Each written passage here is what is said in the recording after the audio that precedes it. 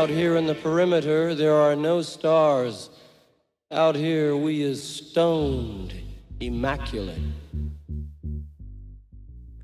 Hello and welcome. This is the C86 show. I'm David Eastaugh. As you know, we love a special guest. This week it's going to be the turn of singer, songwriter, composer, mix and engineer, recording engineer, drummer, bass and guitarist. It is the one and only Karen Bassett, a one-time member of the Pandoras and also has played in lots of other bands, including the Test Pressings and also Sweet Emotions and lots of other stuff as well. So anyway, look, I'm not going to go on and on with some massive introduction because you're going to hear all that in this fascinating interview or conversation.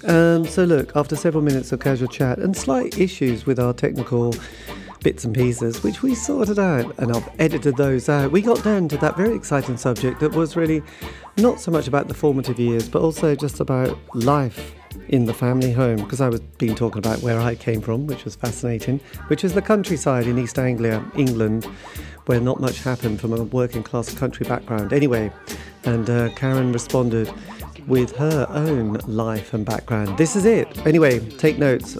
I will test you at the end. Karen, it's over to you. Not really, no, not at all. My dad sold life insurance.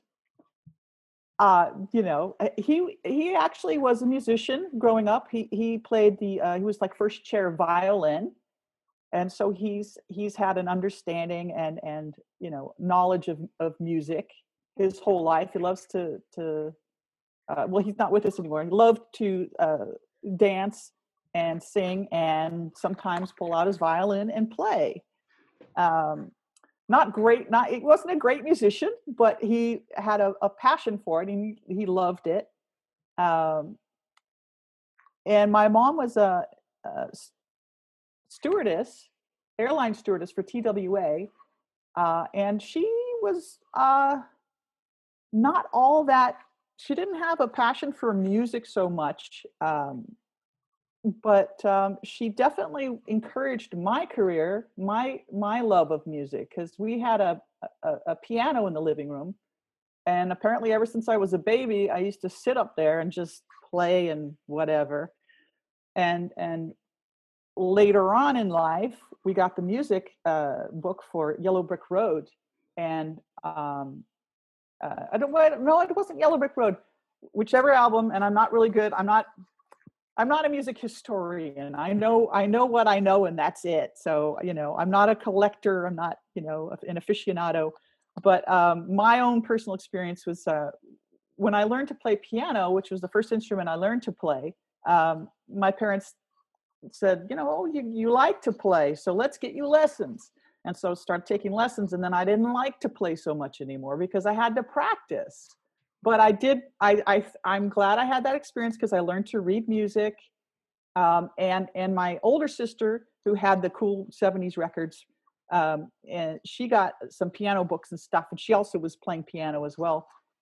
She had "Don't Let the Sun Go Down on Me," so that's actually one of the few songs that I actually can just sit down and I remember. It's like a player piano scroll in my head, in my brain, that's programmed in there, and I could play that whole intro to that song. That's about it, though. I'm not a piano player. I just think that was a really good first instrument for me to learn piano and all that stuff. And you mentioned earlier the Carpenters. So I have two sisters, two older sisters. So the oldest one is the one who had all the cool '70s stuff. She had Janis Joplin, Pearl. I remember that cover with the feather boa and all that stuff. Yes. And she had Goodbye Yellow Brick Road. And the Frampton Come Alive album. But my middle sister, between my oldest and myself, she was very much into the Carpenters. And she sort of had a more sort of middle of the road sort of preferences. She loved show tunes and Barbra Streisand, the Carpenters, ABBA.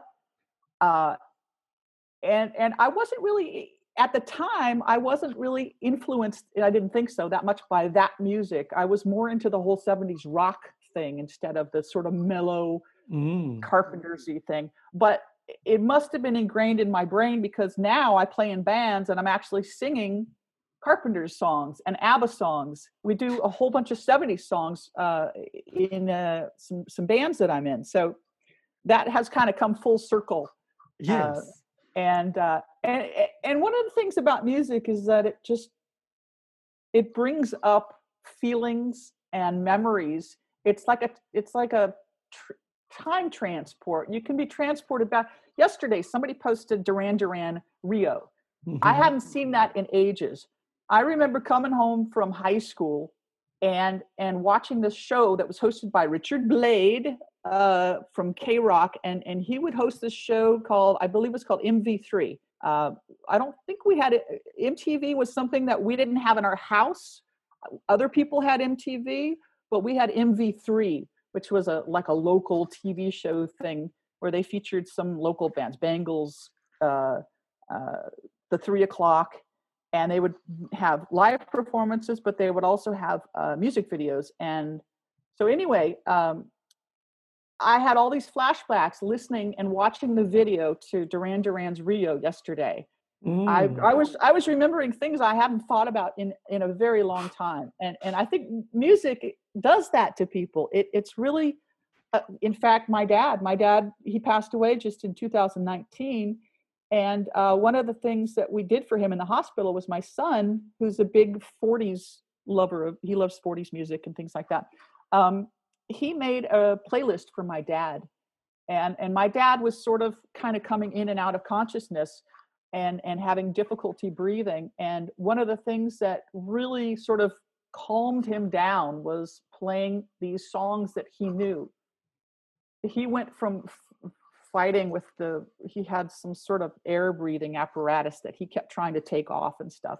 And when we brought him in, we brought a set of speakers, an MP3 player. We made this 3-hour long playlist and played him the music. And he changed.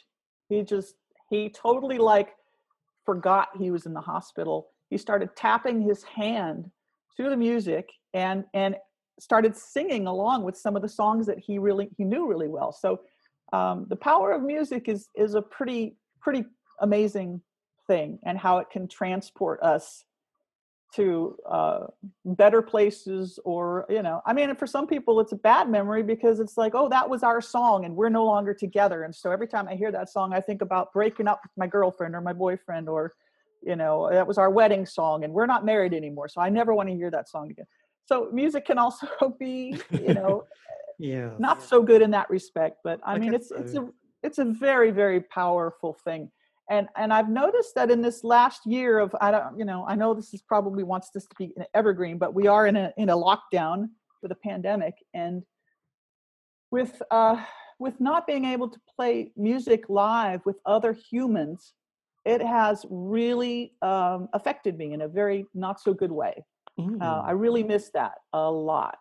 And I didn't realize how important it was to me until I didn't have it anymore. So, and even if it's just playing 70s cover songs, which is one of the things that we do, and I love doing that because that's the music I grew up with. Playing that, even if it's just in a local restaurant or bar or whatever, it's just playing the music with other people is just good mental, physical exercise and therapy. It's good for the soul. It's very good for the soul. Well, I think from doing this show, I think everyone I spoke to, it's getting to that point where they're thinking, I'm really and they don't want to say I'm really struggling quite yet, but it's a bit like it is there. It is becoming quite tricky. I'm there. I had, at the beginning of the pandemic, I fortunately had a gig that I could work from home, mixing an album that I don't know if you can see behind me, but this is my studio. In fact, those two things right there are my Pandora's drum heads from the 80s. I have them on my wall in my studio. I know this is audio only, but yeah, you can see. They're back there. And so I had the good fortune to have a job that involved music and creativity. and I mixed an album for a band that recorded here. We did 13 songs, and then pandemic happened, and originally what we wanted to do was get together in person and mix the album, but that wasn't possible. So I just worked by myself and sent her over, MP3s, whatever, just by Dropbox or whatever, and get feedback. And that's how we did the album. And because I was new to mixing, I took that opportunity to just sort of take my time and really learn. I sort of went to school for mixing during this lockdown period. Right. And so I've always mixed my own stuff, but I never really got down to the nuts and bolts of the technology and the theory behind how music is mixed. And so I joined an online academy, and I started going to school for mixing, and I think I did pretty good. I think I've taken my game to a whole nother level. Excellent. So, Well, that's and good that, yes, it's good to learn something in this weird time. yeah. But when that went away, the pandemic hit me really hard, because all of a sudden I had come out of my working and learning, every day, and having deadlines and stuff, and having people say, "Oh, how's it going? How's this doing?" And I'm telling, I'm learning as I'm doing it, and I want it to be really good. So I'm taking a little longer than I would otherwise, but I think you're going to be happy with the product in the end. And they were very, very happy. So that's all good and well.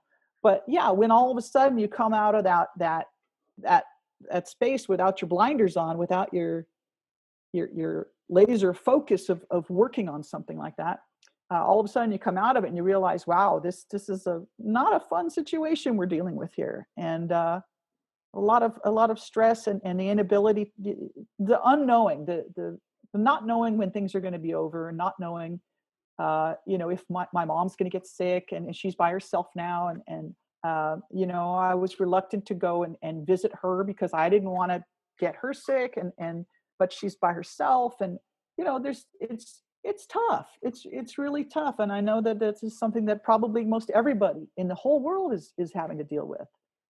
So yeah, and it also made me appreciate how good it was to be busy for those few months when I was mixing the album, to have that sort of distraction and creativity also. Sort of wish I had another mixing gig right now, but I don't. I don't. I think it's well, we went from, oh God, last year was a blur, but the winter has been really tough here. It's been it kind of gets dark, that's fine, but it's been quite wet, which is boring, and it's just kind of felt, like God. And then, okay, that's that year, pandemic, blah blah. New Year, everyone's got all these events lined up, and it's like they've all just got cancelled, just dun dun dun dun dun, dun. And you just think, no, I can't believe it. So it's a little bit like, so talking to a lot of people, they think, well, we're just going to scrap this year, we're just going to start thinking of 2022, and it's like, yeah, it's probably better, but it's hard to kind of accept it, isn't it, really? Let's face it. Well, I think it's hard for some people, harder for some than others. I did end up leaving a few bands because they were a little too, I don't want to say hopeful, because hopeful's a good thing, but they were unrealistic about when we would be able to start doing things again. And they were sort of pushing, oh, let's get together and rehearse, and let's do an online show. And I'm like, I don't know that I want to get together in a room with people who are from all different families, and they're like, oh, we can, distance, and we can, and they're really good at wiping down the microphones. And I'm like, well, that's not really the issue. The issue is us all getting together in the same space when we're not in the same family. And several of I was in a girl band, and a couple of the girls were, immunocompromised with, underlying health issues that could potentially cause them greater, harm if they were to catch the virus. So I just didn't like the pressure of that they were putting on everybody they wanted to like play a gig in Georgia. And I'm like, well, Georgia's opening up, and I don't agree with that, and I don't want to go there, and I don't want to participate in an event where people could possibly get sick and die from seeing a rock concert. It's not worth it to me. I don't care how much money, and I don't know that we would have made much money. We would have made something, but it wasn't worth it to me. Rock and roll is it's like life. You know that greater than sign. Yes. Life is greater than a gig or rock and roll. I'm sorry. I just, I can wait. I've played in bands, I have toured, I've recorded, I've done all these fun things. I'm no longer trying to be a rock star or make a living at it. I just think that it's, you just have to do things for the right reasons. And they're, for me, I wasn't sort of on the same page as they were in terms of that. And so that and another band I was in, they wanted to get together and record. And I was like, how are we going to do that with the pandemic? And I just had to I didn't appreciate the pressure I was being put under. And I didn't think it was appropriate for the circumstances of the pandemic. And I'm like, I can't do this. I can't do it. Sorry, guys. Yes. I wish Wow. all the luck in the world. I'm not on the same page. And honestly, I feel like a big burden's been lifted, that I don't have that pressure anymore. So I can focus on, I was in too many bands before before the lockdown. I was doing too many things with too many people, and my body at this age needs to only do one or two things. And so I sort of pared down the amount of, I was spreading myself too thin. I was having problems with my hand and having to wear a brace and stuff like that. And so the pandemic happened, and I look at it as an opportunity to really, and I think a lot of people have reflected back on what they were doing and what's really important. Hmm. And so for me, that it really like came full uh, in my face, and realized that I was just doing too many things, and I was serving others and not so much serving myself and my genuine interests and abilities and talents and wants and needs. So I decided I would be a little more selfish and think about my own well-being, physically, psychologically, and my career, whatever that means, and do what I thought was best for me. And I think I gave everybody fair warning. I was like, hey, I wish you all the best. I got to let you know I can't move forward with this project. I know we don't have any gigs booked or anything like that, so I didn't feel like I left anybody hanging. I didn't ditch anybody before a gig or anything like that. So tried to be responsible about it, and finished up a few recordings with those people, and then said, okay, I just can't do this anymore. Sorry. Wow, wise choice. So look, Thank you. as Yeah. the 70s were trucking on with just kind of excitement. So how did your musical kind of career start to develop during that decade? Because you mentioned, the Carpenters and ABBA, which obviously in Barbra Streisand musicals. Obviously there was Yeah. a punk world coming on. To be honest, Well, I was too yeah. young for punk. It was kind of the early 80s that things started to change musically for me. So what was your, because not only were you listening to music, you were playing it as well, which I didn't. Well, so for me, I was always in junior high. I think they call it middle school now. In Right. junior high, I joined the school band, the concert band, and I really ultimately wanted to play the drums, but um, they didn't have enough seats in the drum line, the drum section, and so I had to pick out of a hat, and I didn't get picked to play drums, and so I ended up playing a bunch of different instruments until I finally did get a seat opened up in the drum section, and I did get to play the drums. But we played a lot of different types of music in that um, in the school concert band. And in the school concert band, I met the piano player Maura, and we became fast friends, and we started our own little band on the side, and we would rehearse in my living room. So I had my drums set up. We had my piano that I grew up playing in the living room, and we would play songs. We would play Billy Joel, and we would play the Cars, and whatever was sort of on the mainstream radio. I Ran by Flock of Seagulls was one of the songs I remember we played. We loved the Go-Go's. We were like, wow, okay, I want to be in a band that's like the Go-Go's. And so, what about that New York kind of punk scene as well? Like, I don't know, Blondie and the Ramones. Oh, and Heads. Were they kind of on your radars? Well, for me, Blondie, I think it's Eat to the Beat album. Yes. Eat to the Beat. I used to put that. I had my drum set in my bedroom and my little record player behind me, and I would put my headphones on and I would play to Eat to the Beat. I would play it all the way through. I would try to keep up with Clem. Clem is one of my favorite drummers, Clem Burke, of all time. He's just so incredibly powerful and fast. And I've seen him in person a couple times now. And the first time I saw him play in person, which was only a few years ago, and I was playing drums in a band at the time, I came back to the next rehearsal, and Robbie, the singer guitar player, he asked me, he's like, Karen, what you're drumming, it's like different, it's like better, what happened? And I said, I saw Clem play the other night, and something happened where just watching him instantly made me a better drummer. Just seeing him in person, seeing him do his thing, and having been a fan of his music and of Blondie, and especially that record, that had a big impact on me. Another record that I put a lot of times on was this sort of like hit. It was like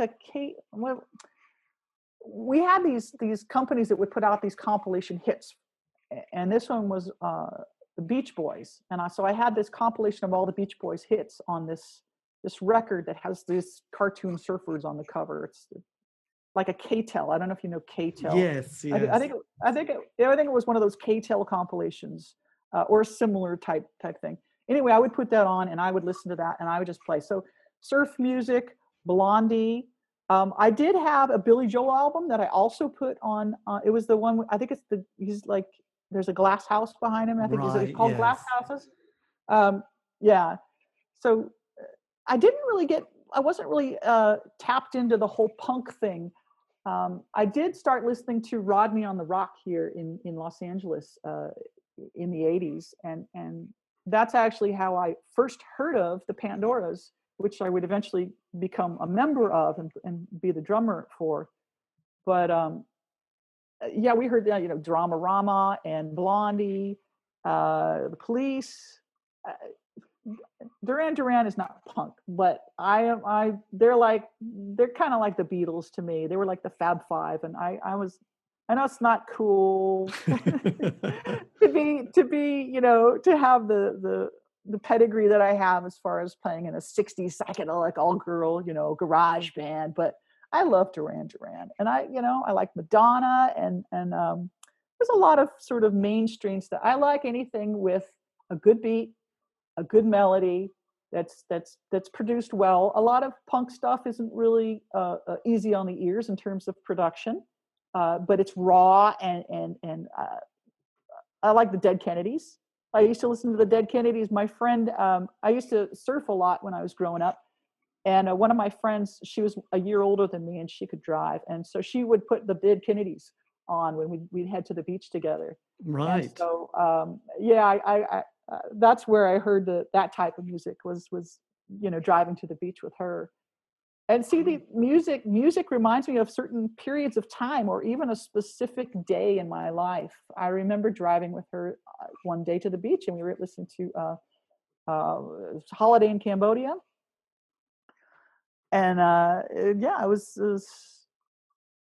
music has that way of waking things up in our brain, 40, 50 years later. So yes, I know it's kind of interesting how that transports, because yes, Yeah. because I keep thinking of the Carpenters at the moment, which is my childhood. But I always thought if you like the Carpenters, you were definitely going to like Joy Division and the Smiths, because lyrically they're really similar. That's my theory. Well, it's not so much a theory. I mean, lyrically, you just read those words and from those bands, and you think, oh my God, they've got a lot in common. But then, yeah, so with us, I mean, we had the punk period, and so did you guys, and then there was that post-punk period, because every scene sort of gets a bit sort of rubbish after 2 years. Let's face it. The kind of good bands have done their thing, and they're sort of, and then all the other bands jump on the bandwagon, and it's like, oh dear, that's kind of. So then the punk scene sort of quickly like, okay, that's enough of that. The post-punk world of Gang of Four and Magazine, and the Nightingales and Marky Smith and the Fall. These are quite scratchy bands. But then indie rock comes along. I loved indie rock because it was '83, the Smiths. That was a major moment, really. Because before that, you had a few bands like Julian Cope, and you mentioned the Police. There was also Simple Minds, and Yeah. those kind of, and U2 as well. But then the Smiths came, and I kind of felt like there was a real like, oh right, okay, there's a new band in town, and they had that 5 year kind of moment. So what was it like for you, kind of at that point, as the '80s started to leave behind that more punk world? I mean, there was also the hardcore world, but I just wonder what was kind of happening. Well, like I said, I wasn't that tapped into the whole hardcore thing. I tended to listen to mainstream radio, just like I did growing up in the '70s with the KHJ in Los Angeles here. Uh, I just love a great pop song. I'm not really into any screaming vocals, and I should be more concerned with lyrics, and I'm not really a lyric person. Sometimes I'll be singing a song and I don't even think about the lyrics. The lyrics are melody to me. They're an instrument. The voice is an instrument. Um, and I know that's not a very popular, let's say, point of view. I have friends who are all about the lyrics. The lyrics are everything.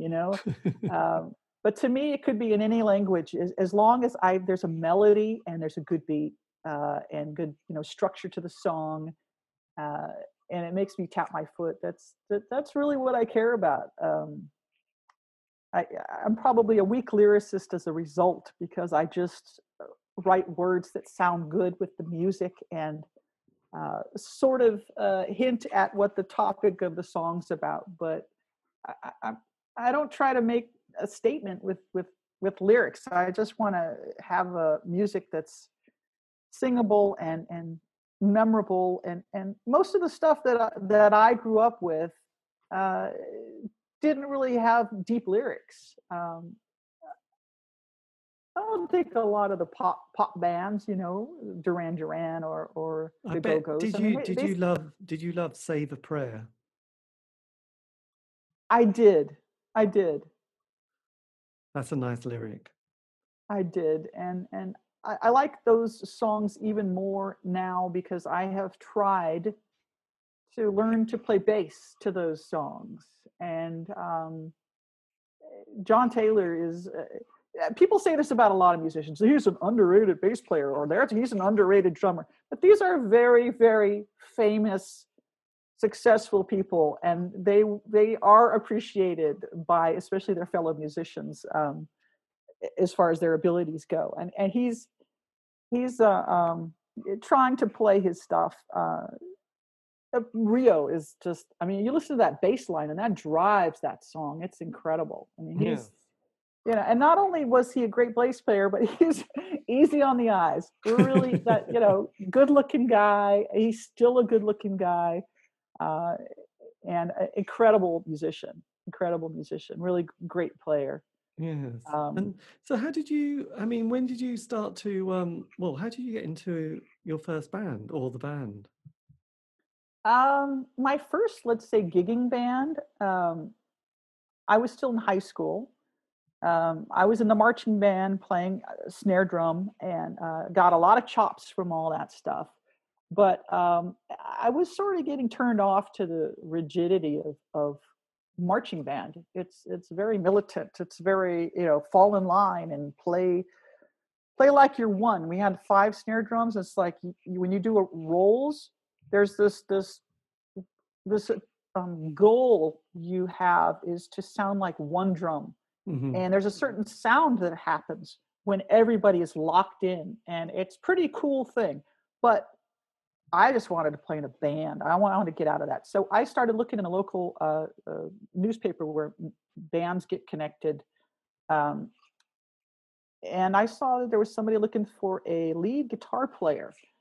And I had just got my first electric guitar and took a couple lessons. And I figured, you know what have I got to lose? I'll just join a band and it'll force me to get better. And I really wasn't a very good guitar player then. I was brand new,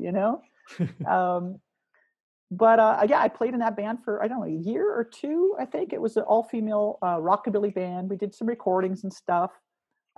Never did anything other than play, some local clubs and do a couple of recordings. But the thing is that when I was fired from that band, and I was fired from that band in the parking lot of a famous club here in Los Angeles called Madame Wong's in Chinatown. Right. A lot of bands played there, the Plimsouls and who else believe the Police had played there as well when they were starting out. Anyway, I was in the parking lot of Madame Wong's Chinatown, and the bass player, the band's is like, oh, well, we've got this other, girl who's, she's got a lot of experience and a lot of chops, and she really fits us better. And I go, oh, I get it. This was fun, whatever. And the bass player who, her brother was in the Dickies. He was Chuck Wagon in the Dickies. And she was like, oh yeah, I'm friends with this guy who's dating Paula from the Pandoras, and they're actually looking for new band members. And I'm like, okay. So she gave me Paula's number, and I called Paula. God, did I call her that night? I probably called her that night, and said, hey, I'm Karen, and I'm a guitar player, and I'm looking for a new band. And she's like, oh, well, I'm the guitar player. And I said, well, I play drums too, but I injured my shoulder surfing, and I'm sort of recovering from that. She's like, well, get the record, listen to it, and see what you think. And I had heard them on K-Rock, on Rodney's show, and I was already a fan of them. And so I'm like, okay, I'll do that. And I was a little sore, playing drums, and some of their stuff was really fast, sort of surf music-y stuff. And but I auditioned, and Paula really liked my drumming, and I really loved the music. So that was it. One audition, and she's like, "Yeah, this is great." And so that's sort of how I got into the Pandoras. Which was kind of a glorious period, wasn't it? Because I know I mentioned I suppose the indie world. There was like bands like the Smiths that came along, and for that period from sort of 83 to 87, in the UK anyway, there was definitely a vibe. There was people like them, the Go-Betweens, the Triffids, all these kind of very sort of jingly jangly. So there was a kind of a moment, wasn't there? Kind of a move. For me, a bit of a movement. So, so with sort of joining a band that had already been established, what was that kind of like? Well, it was nice to go from a band that just played local clubs with no, I felt like I stepped into something that was sort of where I thought I should be. I felt like I belonged in that sort of world. As somebody who's been playing music her whole life, since I was a baby, basically, I felt like that was just the next step, the next level, let's say. I mean, they were a brand new band, pretty much. I mean, they had just put out their Pink album on Vox, and they were just set to start like promoting it and touring and all that stuff. And then the whole band just sort of fell apart, and Paula fired everybody. I think somebody quit and somebody was fired. And she's like, I'm just going to start from scratch. And she got the bass player, Julie, and then she got me, and then Melanie was next. And then we had that version of the Pandoras, which is awesome. And so we went out and promoted that album that we weren't on, but we became the touring band. And then we were the new version of the Pandoras with Paula. Paula's a singer-songwriter. So there were, I'm sorry, what was your original question? I think I'm going off on a tangent here. No, I suppose it was kind of that period of music where there was definitely I suppose for me, a bit of a scene, because there's moments where things definitely are on it, like, mentioning Duran Duran. There was that period where Duran Duran were so on it, and then suddenly that group of 16 to 18-year-olds is they've kind of grown up, and the next generation wants their band, and suddenly, a band suddenly goes, oh, look, wait a minute, we're in the studio, we're slightly struggling with our second, third album. And it's a bit like, it's kind of tricky for bands to keep that together, because that generation wants their next band, don't they? And so I was just thinking that you were at a good time being, like catching the zeitgeist moment. Well, there was that whole Paisley Underground thing going on in Los Angeles with the 3 O'Clock and the Dream Syndicate, the Long Riders, the Bangles, the Pandoras were part of that. And that was sort of our thing that was happening in LA, and there were clubs that just had these garage 60s bands playing. It was called the Cavern Club. And the guy from Vox Records, Greg Shaw, it was like his club. He hosted it, and they had DJs playing records and things like that. The kids all dressed up in their 60s clothes with their mop tops and Beetle boots, and the girls with their go-go boots, and they all danced in the style that you'd see on those old 60s movies, And Yes. that was sort of the thing that was going on. It was not a huge movement, but it was popular enough where the bands that came out of that got signed to major labels, like the 3 O'Clock and the Bangles. The Bangles weren't playing the Cavern Club, but they were part of that whole Paisley Underground movement and group of bands. And that was sort of fun to be a part of that. We didn't really fit in with typical indie bands of the day. I guess we were indie. I don't know.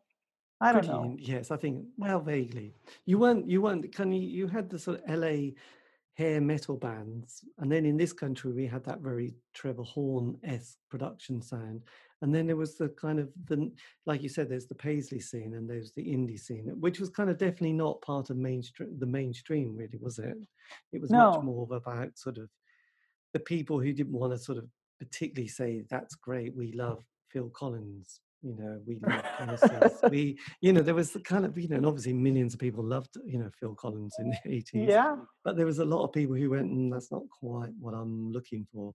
Because people, he was, there's nothing wrong about Phil Collins, but, a 16 to 18-year-old going to the small club wants to see a band they've discovered, and they've just kind of putting out that first or second album, and you've seen them quite close up. You don't want to just go to a stadium with 60,000 people seeing, doodly old men sort of playing, vague prog rock with a few kind of snappy singles, and then think, oh, that was a bit sort of you're not getting hot and sweaty in Stadium Rockland with Genesis, really, are you? Let's face it. Right. It's not going to happen, really. Whereas you can be up close thinking you've discovered something. Because when you're young, not everyone, but some people want to feel like they discover that band, and you're a bit disappointed when you hear someone else say, oh, I like that band as well. You think, that was my band. That's not your band. Just go away.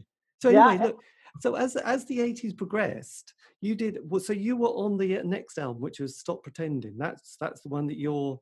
Yeah. So what we did a single almost right away. Once we had the band members. Once Julie was in, I was in on drums. Melanie was in on keyboards. We went into the studio almost immediately, and we recorded the Hot Generation and You Don't Satisfy. Single, and that got a lot of airplay instantly. And I mean, we had never really been in a studio. Julie hadn't, I hadn't, Melanie hadn't.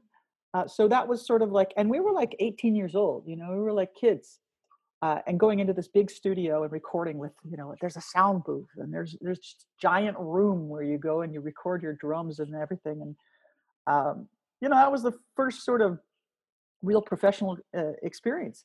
And that sort of led to us promoting the new version of the band, but we were out playing clubs, and we did a tour. We did an East Coast tour before and we had that lineup for about a year, and then boy, we ended up playing. Yeah, we hooked up with Nina Hagen. Nina Hagen was a big fan of our band. I'm not even sure how that happened, but we ended up playing some shows with Nina Hagen, and cool. we opened for her at this place called the Greek Theater in Los Angeles, which is a huge place. It's a Hollywood Bowl size place. I don't know if you know the Hollywood Bowl, but the Greek Theater, it's a big venue. It's the real deal. So we opened for her, and we're this little local, LA band, and we're opening on this giant stage. That was pretty cool to be, not even 20 years old, 19 years old, and playing at the Greek Theater. And Nina Hagen invited us to play with her in New York at the Beacon Theater. And we were like, we'd love to, but we don't have, we have to pay for hotel and flying and all that stuff. And we didn't know how we were going to make that happen, but we knew that it would be a really good thing for our career. So I actually asked my parents, I said, could you loan us the money for the plane tickets? And they did. And from what I understand from the people at Rhino Records who did the Stop Pretending record, that gig, us flying out there and playing that gig and getting the accolades or whatever feedback that we got from that gig, that was the one thing that really got Rhino Records' attention. And they signed us, and we made the Stop Pretending record.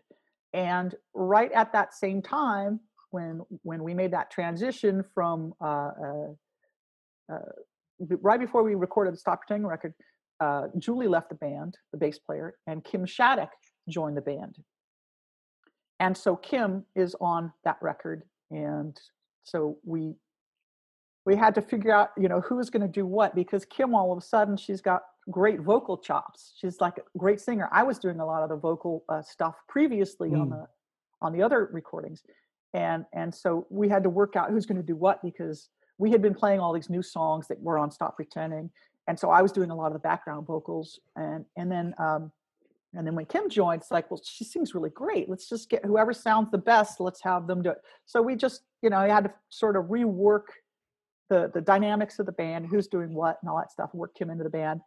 And she was great, So yeah, we recorded that Rhino record. And then we went out and we toured. We toured the US and Canada. We had all kinds of crazy, wild road stories, as bands do. A bunch of single girls in a rock and roll band, a 60s garage punk band, on the road, in a van, staying at cheap hotels, and with free drinks, and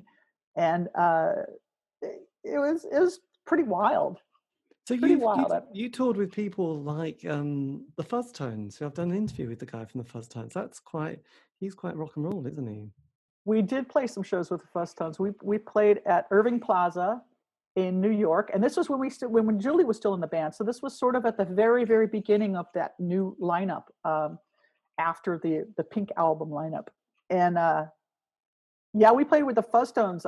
In fact, the photo of us on stage at Irving Plaza, that's on the back of our You Don't Satisfy Hot Generation single. On the back of that is, you see the Fuzztones drum head. I'm sitting at the kit, but it's the Fuzztones drum head. And they hosted us. We stayed with them. We stayed in their apartments and stuff. And we had a really good time. They showed us New York. We smoked weed. I hadn't. I was sort of this valley girl, this goody two shoes valley girl. And so being in New York in a sort of dodgy, a little bit of a dodgy neighborhood, you have to be careful what time of day you walk this way and don't turn that corner. And uh, it was being thrown into that environment, and it was exciting. I must say, it was exciting. It was fun. Um, it was good. It was good, and they were all really sweet, really nice, and helpful and supportive. And we rehearsed at their rehearsal studio and in New York, and it was up some like service elevator type thing, in an industrial place that was all concrete and all this stuff somewhere in New York. And and we rehearsed before our show together and stuff over there. But the fun stuff is not necessarily the shows. It's all the stuff you do in between. It's the traveling. It's the sightseeing. It's the crazy antics that happen after the show.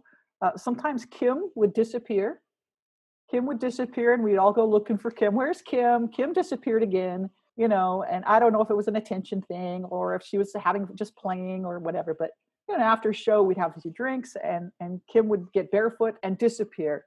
She'd be out in the alley behind the club or something like that, and we'd have to go find her, and she'd be giggling or something. I don't know. It was just crazy stuff that happens on the road.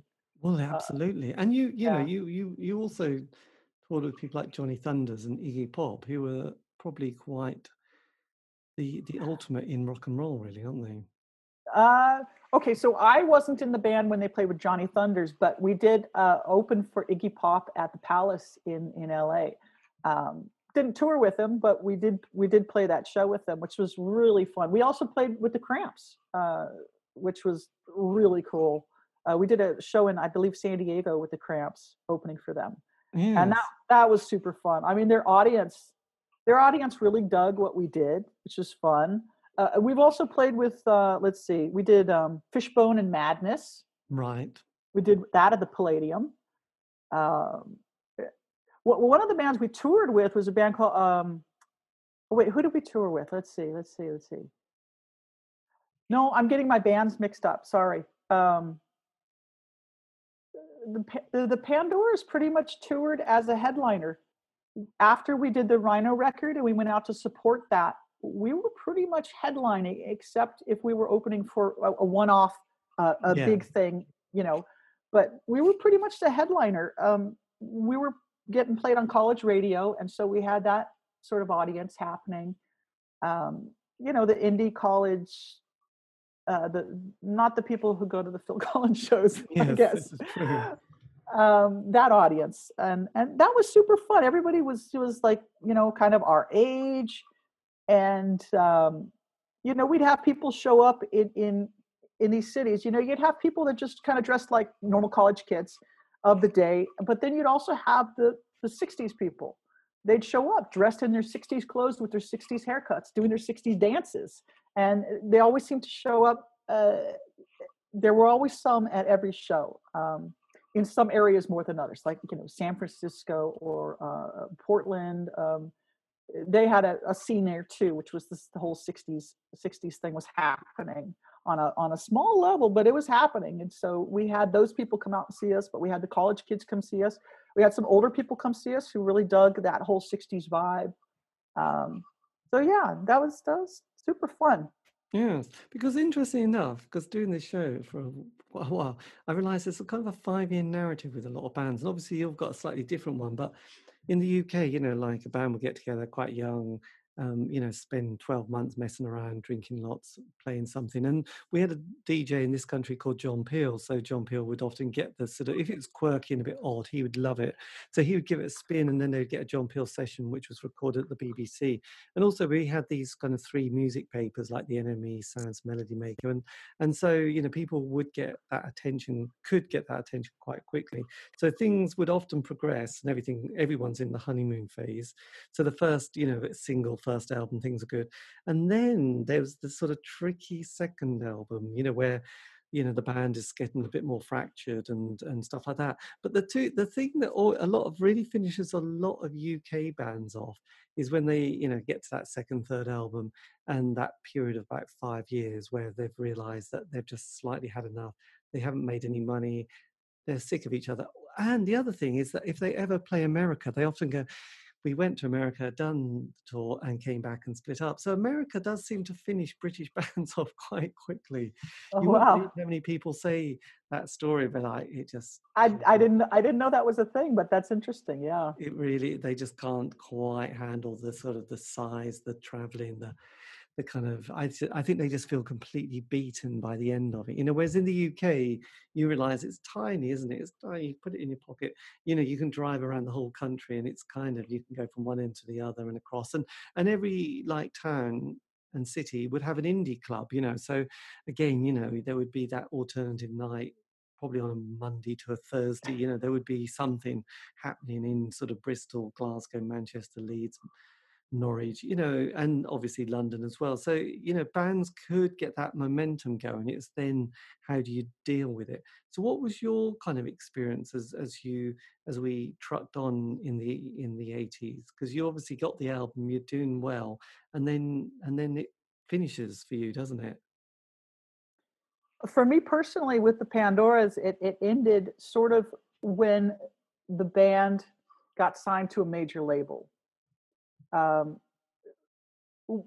our going out and touring to promote the Rhino record, we seemed to gain a lot of momentum, and the clubs were there were more people showing up at the shows. We just had this momentum going, and apparently there was a guy from Elektra Records who was flying out to see our shows. We didn't know it. He had seen a few shows, and then he introduced himself at one of the shows, and said, "Yeah, I've been to a couple shows already." And we're like, "Oh, you're from LA? You flat?" He says, "Yeah, I've been checking you guys out. I've been keeping my eye on you, and we're interested in signing you." Um, and immediately, Paula started having a relationship with him. So it was weird because we ended up having to, he asked us, you need to fire your manager in order for us to move forward with signing you to Elektra Records. We didn't want to do it, but we also wanted to have a major record label deal. We didn't see any way out of it because they gave us an ultimatum. You need to fire this guy if you want to move forward with us. Mm-hmm. So we had to have a meeting with the manager and say, I'm sorry. I hope you understand. We really appreciate what you've done. It was not easy, and we're just kids and we're just trying to do the right thing. But in hindsight, I don't know. I guess we did what we had to do at the time to move forward. So yeah, we signed with the major record label, and we started the process of finding a producer for the record, and picking the songs and all that. And we went in and we recorded it. And we did all this. It was a different experience than before because we did a lot of pre-production with the producer, where he would just work one-on-one with me as the drummer, because drums and bass sort of lay down the foundation for the rest of the song. And so I ended up writing out my drum parts because he would want me to, and I worked with him on this. This wasn't like him telling me what to play. This is like, well, if we want to have this song have changes and movement and this and that, he was just saying play an and one into this next verse instead of just 1 2 3 4.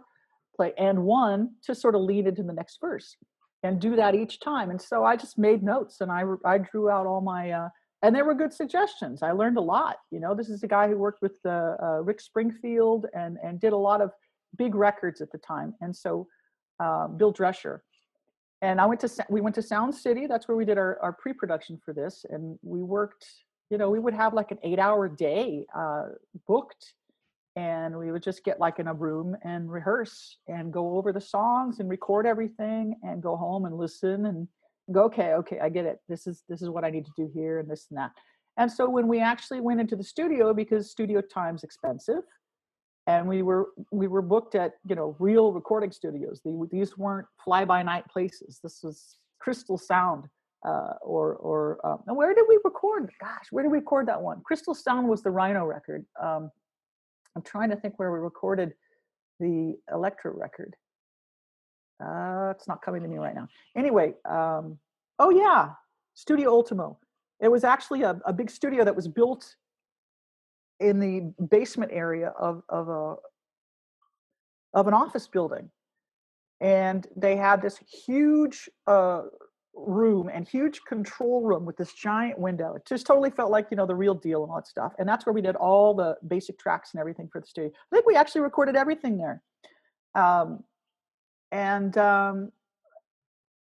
It was the most, let's say, focused I'd ever been on recording, and, you know, playing to a click track, and really just locking everything in and getting the best possible sounds. They had a drum doctor guy come in to help me get the drums tuned and sounding right and all that kind of stuff.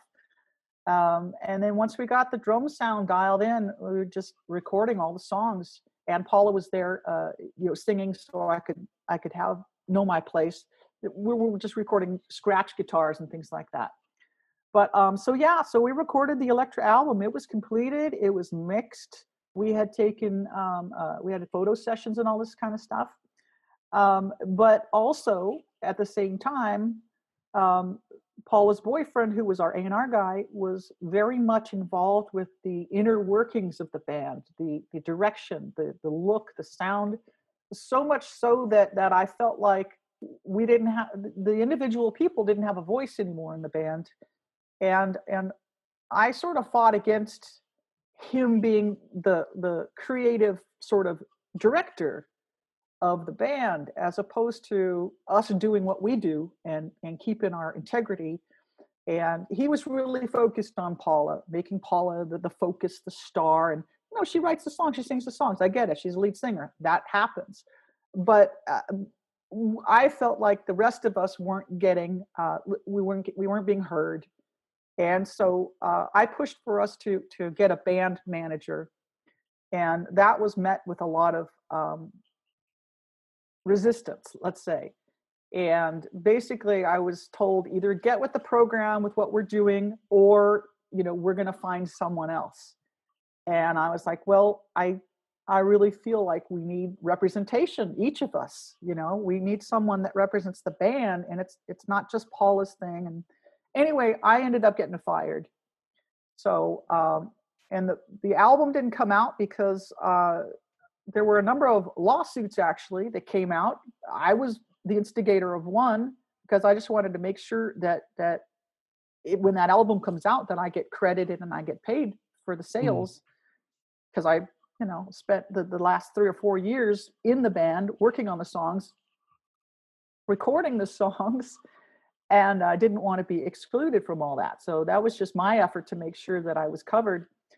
And the former producer who produced the Rhino record also had a lawsuit, because he was supposed to be paid. If the band got signed to a major label, he was supposed to get paid. And I didn't have anything to do with that, but he had his own thing going on. Anyway, with these multiple things going on, the record label just said, we're going to shelve this record and we're going to drop you guys. That happened after I was fired. So that album just never came out. Unfortunately, it was a good album. It's a little dated in the production style and stuff. There's some things that are a little dated, but it really is a snapshot of who we were at the time and what was going on in music at that time. I hope it'll come out one day. Yes. But, God, yeah. that'd be, oh, what a curiosity. So then how do you sort of pick yourself up? Because you've had this kind of amazing sort of moment, you know, from like a rocket taking off with being in the band to suddenly it all finishing. Then what do you do next? Well, I actually got a phone call from somebody from a local band, and somebody knew somebody who knew I was no longer in the Pandoras and knew that I played guitar as well. Anyway, long story short, they said, let's go get some Tex-Mex together and we'll give you a cassette tape and we'll talk. And so I met up with the girls from a band called the Rebel Pebbles. and they were like a local indie, more pop and girly than the Pandoras.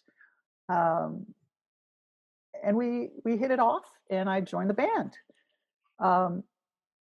We ended up not too long after getting signed to IRS Records and putting out an album. And we had a song that was, what was it? It was 38 on one of the Billboard charts, and it was 42 on another chart. The song was called Dream Lover, and it was written by two of the girls in the band, singer and bass player. And bass player is a girl who started the band originally, and another outside songwriter. And this is a Carpenters reference. Everything comes back around to the Carpenters for some reason. Our producer was Tony Peluso, and Tony Peluso was a guitar player in the Carpenters. He has recorded with them, he toured with them, he's on just about every single video from the 70s, and he's also the guy who sort of like pioneered the fuzzed lead guitar sound. There's a famous Carpenter song, I can't think of it. He played this fuzz guitar on it that was sort of like, people were like, what are you doing? And then it became like this great thing, this like he pioneered it and stuff. Anyway, and at that time when we started working with Tony, I was in the studio for everything. I was like a fly on the wall. And every once in a while, Tony would come up with an idea for a guitar part, and he'd show me, and I'd be like, you know what? You play that riff and I'll punch you in. And so I started working the tape machine. And we would take turns, and he'd come up with these great parts, and he's just such a phenomenal guitar player. I'm just like, I played most of it. He played some really tasty little chunky things, that are subtle in the background, sort of rhythmic things. And he just had such great technique, and I'm like, you do it. I'll punch you in. So I started working the board, and being a fly on the wall and listening and paying attention. And I really sort of like thought that I would love to produce and engineer someday. And I just sort of watched and absorbed like a sponge as much as I could, how he produced, how he dealt with the musicians, how he mixed. I watched him mix. I helped him because when you don't have automation, you need extra hands to bring this up or pop this in or do this or do that. And so on certain mixes, I was there and I was helping, do things on the mixing board. So yeah, and in the meantime, I was very busy with the Rebel Pebbles, and I didn't really pay much attention to what my old band, the Pandoras, were doing. But apparently, they took a different route. They went with the whole. There was this, the Sunset Strip hair metal. Yes. Time period. They fell into that genre and that style, and Paula was very influenced by that. I think Paula was influenced by whoever her boyfriend was at the time, and her boyfriend was into bands like Jet Boy and Motley Crue, probably Poison, Dawkins, and yeah, I think Paula loved Poison. I'm not sure her boyfriend did, but all that stuff, and it was a blessing for me to not be in the band anymore, because that's not my thing at all. I'm not into that whole thing. It was good for them because they continued on. They really weren't the same band anymore in terms of music. They were the same people, but they had totally changed the genre of what they were doing. They became this hard rock band. They changed from a Vox teardrop guitar and an a Fender amp to a Les Paul and a Marshall and cowboy boots, and leather pants and bustiers and stuff. I wouldn't have fit it anyway. So it all worked out in the end that they went off and they did their new thing, and they made another record, and they had a new drummer. And thank goodness for that, because Sherry, who was replaced me in the Pandoras, she's actually one of my best friends. And, when you think about bands, a lot of people like I was a little butthurt at the time. I was replaced by this girl, and but they went on and they did their hard rock thing, and she was perfect for that. And Awesome. and Yes. later on, we became very, very good friends, and she's like my best friend, one of my best friends. So Yes. So then, decades yes, later, well, sadly, Paula dies. But then right, you 91. you are sort of you the band obviously goes into some hibernation, and then it gets reformed again. So was that quite a strange experience? Well, what happened, and this is again I give this credit to Sherry. Sherry was the drummer after me.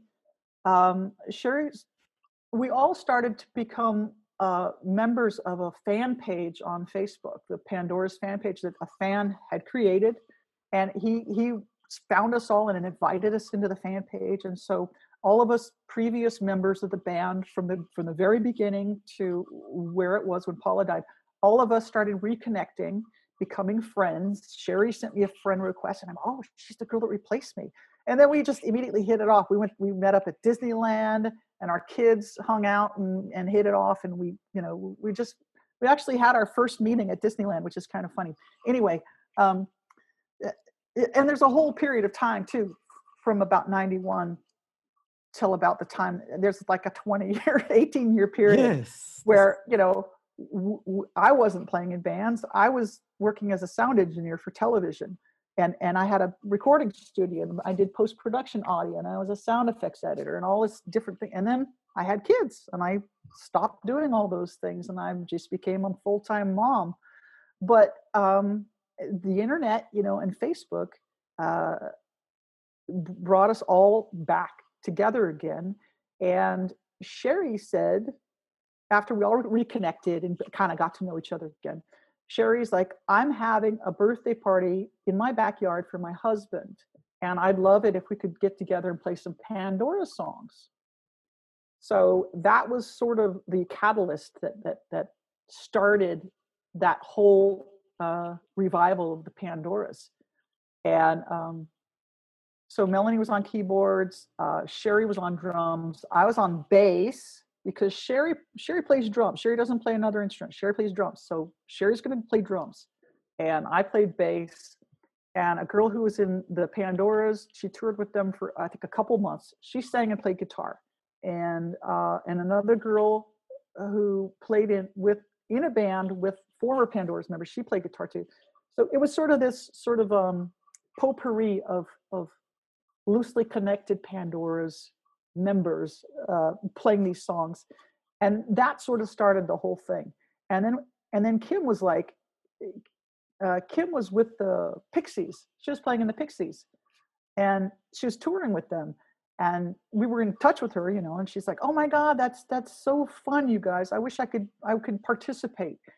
And then me and Melanie and Sherry got together, and we're like, let's do this, but let's do it with Kim.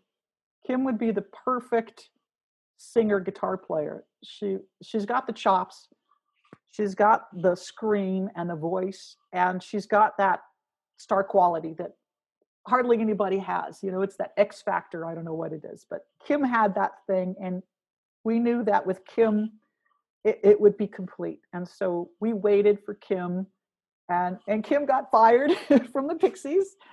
And she just came right and fit right in with us, and we started what would be the I don't know what you call it, the reformation of the Pandoras. Blimey! So is that Kim Deal? Kim Shattuck. Shattuck, right?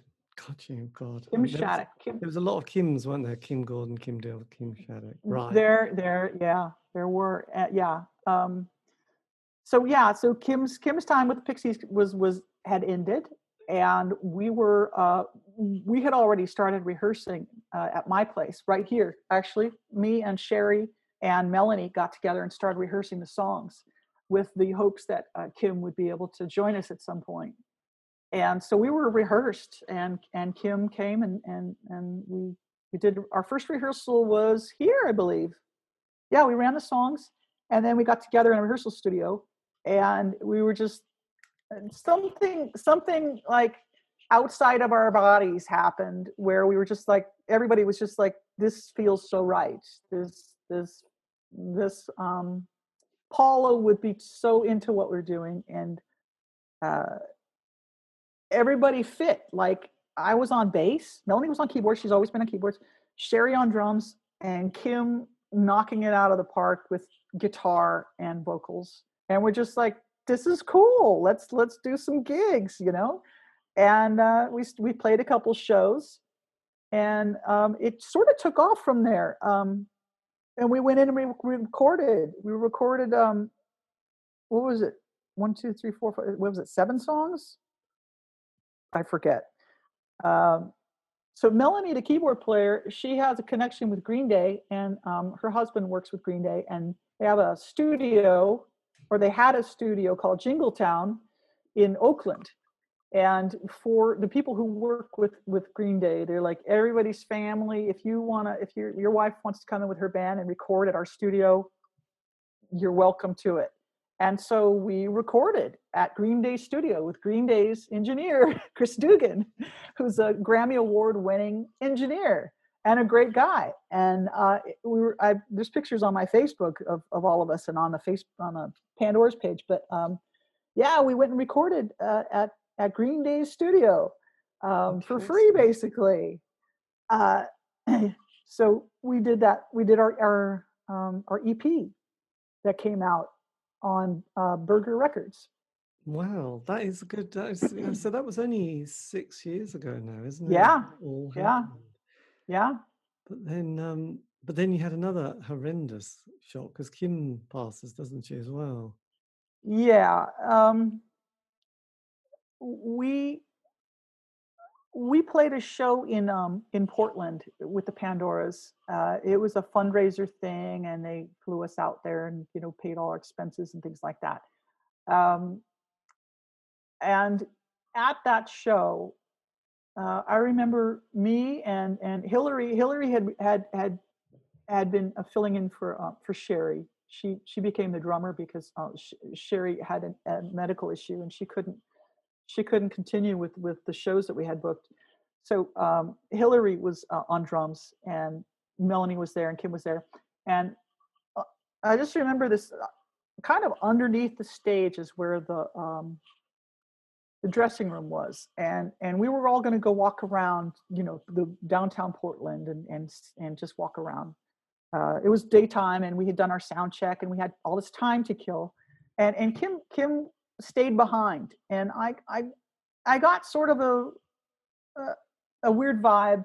I mean, I don't know what it was, but that night when we're playing our show, during our show, I was very aware that Kim was having some issues hitting the chords and hitting her solos.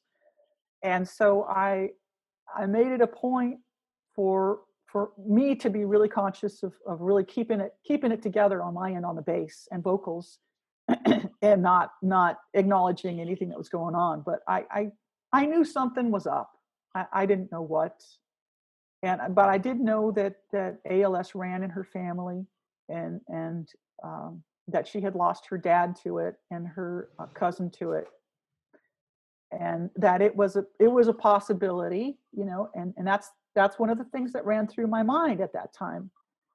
So that was actually, I believe, the last show that Kim ever played live was with us, and she was shortly after she went in. She had some tests done and things like that, and she was diagnosed not too long after that with ALS. They thought she might have carpal tunnel because she was having an issue with her hand. We did actually do one show together. It was Sherry, Hillary, Melanie, myself, and Kim. But Kim was unable to play guitar or bass. She was possibly going to play bass because it required a little less articulation in the hand, and I was going to play guitar, but she couldn't play. She couldn't play. She could sing, and she could, you know, play the tambourine. And so we did a birthday show for all of our mutual friend who we've known from back in the day at the local club called the Redwood. And we played a bunch of covers. We didn't play as the Pandoras, even though we were all the Pandoras. We played as the Barbarellas. And our friend was Bob Cantu. It was his birthday. And so we did the show for him. But that was really, I guess, Kim's last live show as a musician. But last show with Pandoras was in Portland. And yeah, she was diagnosed shortly after that. And I believe it was just short of 2 years after her diagnosis that she passed away. And she wanted to keep it private. She did. She kept it private. She didn't want anybody to know. She was able to stay online and do Instagram and do some things, but she lost the ability to use her hands and her legs, as happens. So she spent the last, oh gosh, was it the last year, using a device called the Tobii, it tracks your eyes. Right. And it's like an iPad or something, little computer, and it tracks your eyes. And that was how she ended up being able to communicate, because she couldn't talk anymore. It was a very unpleasant and fast decline in her ability to do certain things.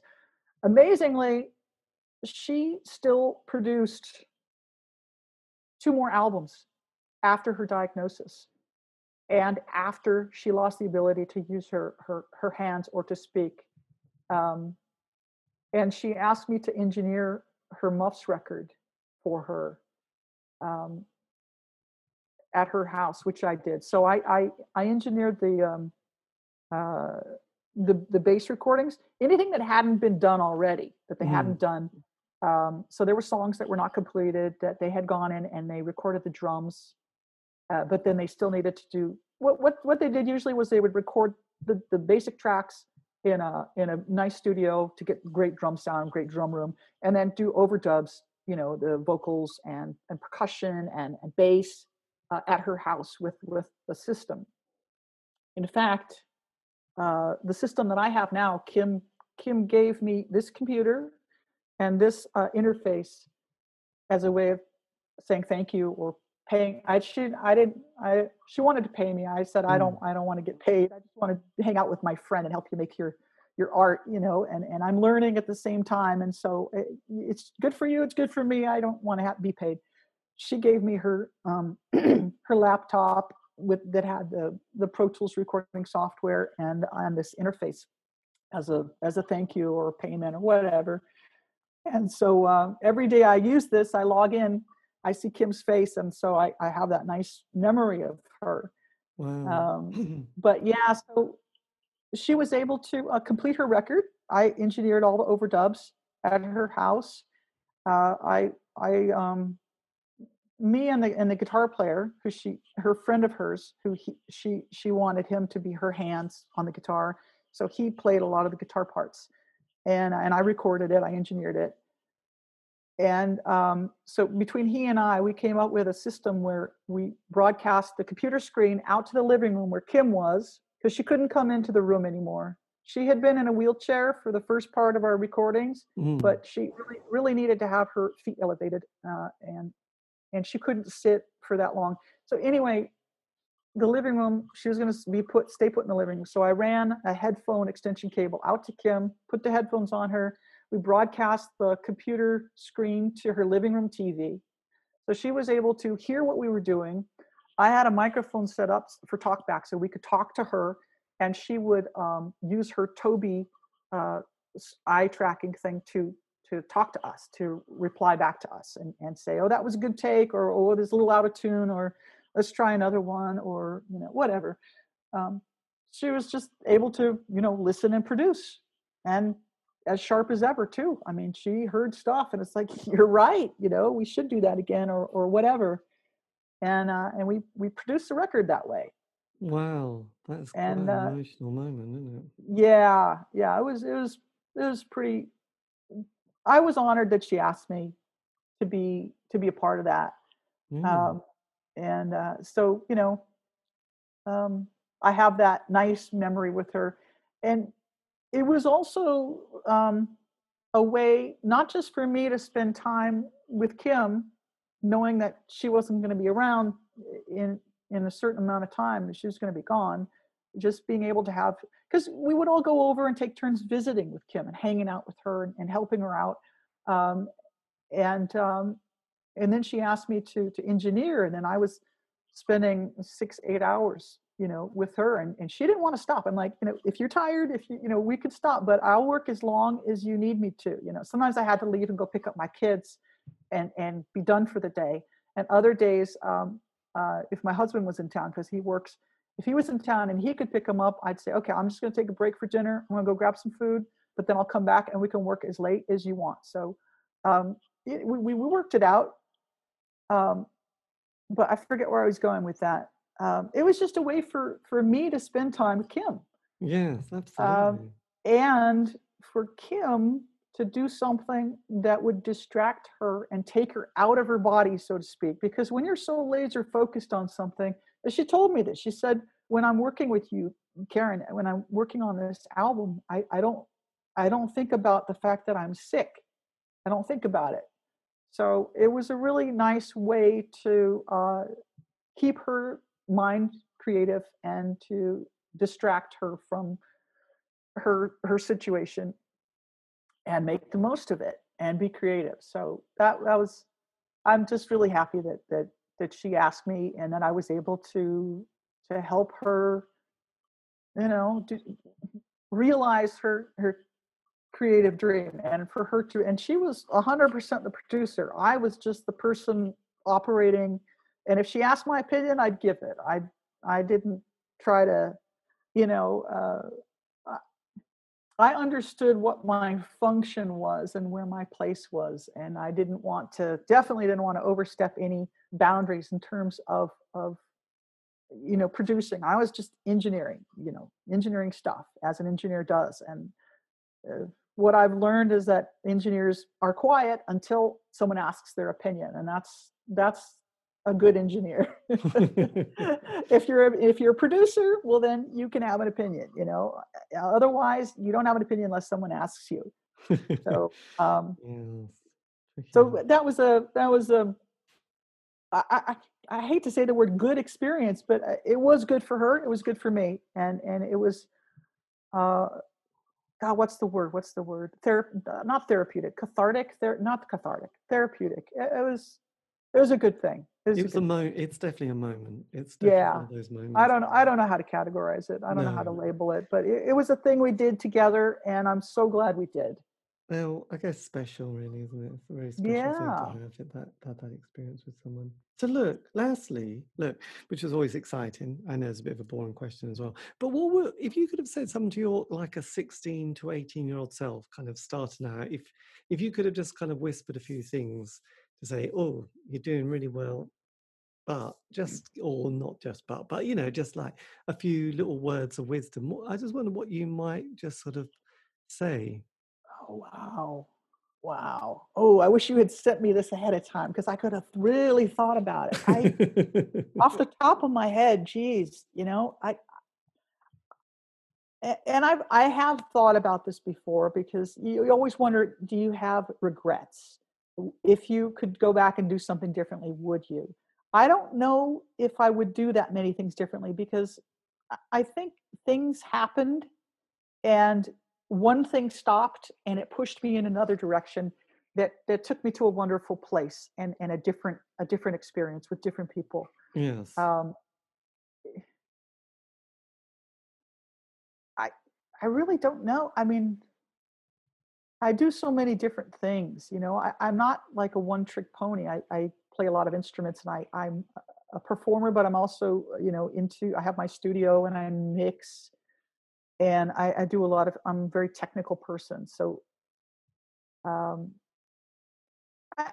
think maybe if there's one thing I could have done more of, was to try to do my own band, where I write the songs and I sing the songs, but I never thought of myself as being able to do those things, to stand up and sing songs in front of people and be an entertainer and be the kind of person that people like to flock to and watch, that that X factor or whatever that is that makes somebody interesting to other people. I never really felt like I wanted to be that or do that.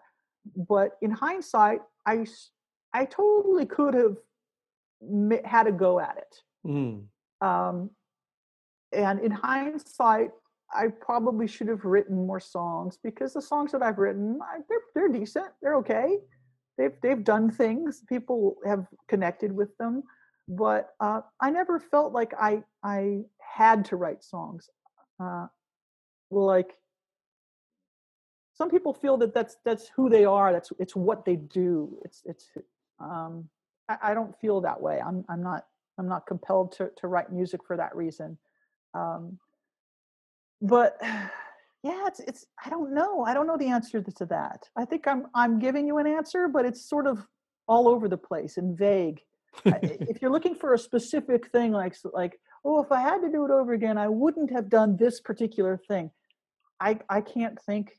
Yes. Well, I really can't think. I don't have a lot of regrets, because I think that you learn from your mistakes. I think if you never make mistakes, you never grow, you never learn. I've always tried things that were beyond my ability, just because if I fail, well, I tried it. I'd rather try something and fail than never try the thing at all. So, Yeah. but I never did try to I did front my own band recently. I don't know if you know the Carrie Anns, but I have a friend from Australia, Mary Ann, and she's an amazing bass player, guitar player, singer. We became friends on the internet through this group that we belong to that do what is it called, collaborations online. Yeah. And she makes trips to LA like once a year. This year she's not here, but so we became friends, and I didn't even know she was making these trips. And she knows all these people here. She knows more people than I do, more musicians. Anyway, she said, "Oh, Karen, next time I don't want to do an accent. I'm going to do a bad accent. She's Australian. I don't want to muck it up." But she's like, "Next time I come to LA, let's like record, or let's do a show or something." I'm like, "Okay, we're going to do it though. I mean, we're going to do it. That means when you're here, part of your vacation time is going to be, we're going to rehearse and we're going to, book a show." So we did that. And I said, we've learned these songs. We did one of her originals. And I'm like, why don't we just record? We'll just come into my studio. We're going to be rehearsing here anyway. Let's record it. So we recorded it, and it became a single. And Rodney on the Rock played our single. And so we did this thing. And she sang one song, she sang her song, and I sang a cover of Let's Active, Every Word Means No. And we got a lot of airplay on Rodney's show. It was pretty cool. And so I guess I did do the thing where I sort of front the band and lead the band and sing. Absolutely. Well, And that's good. yeah, so I don't know. I don't really have that many regrets. If they are, I don't know. I learned from them. And that, dear listener, is the end of the interview with Karen Bassett. Thank you ever so much for listening. If you still are, well done. You will get a house point. This has been the C86 show. I'm David Eastaugh. And if you want to contact me for some nice reason, it has to be nice, or don't bother, you can find me on Facebook, Twitter, Instagram. Just do the C86 show. Also, I've archived all these interviews, and you can find those on Spotify, iTunes, or Podbean. That is true. Anyway, look, and again, a massive thank you to Karen. Have a great week. Stay safe.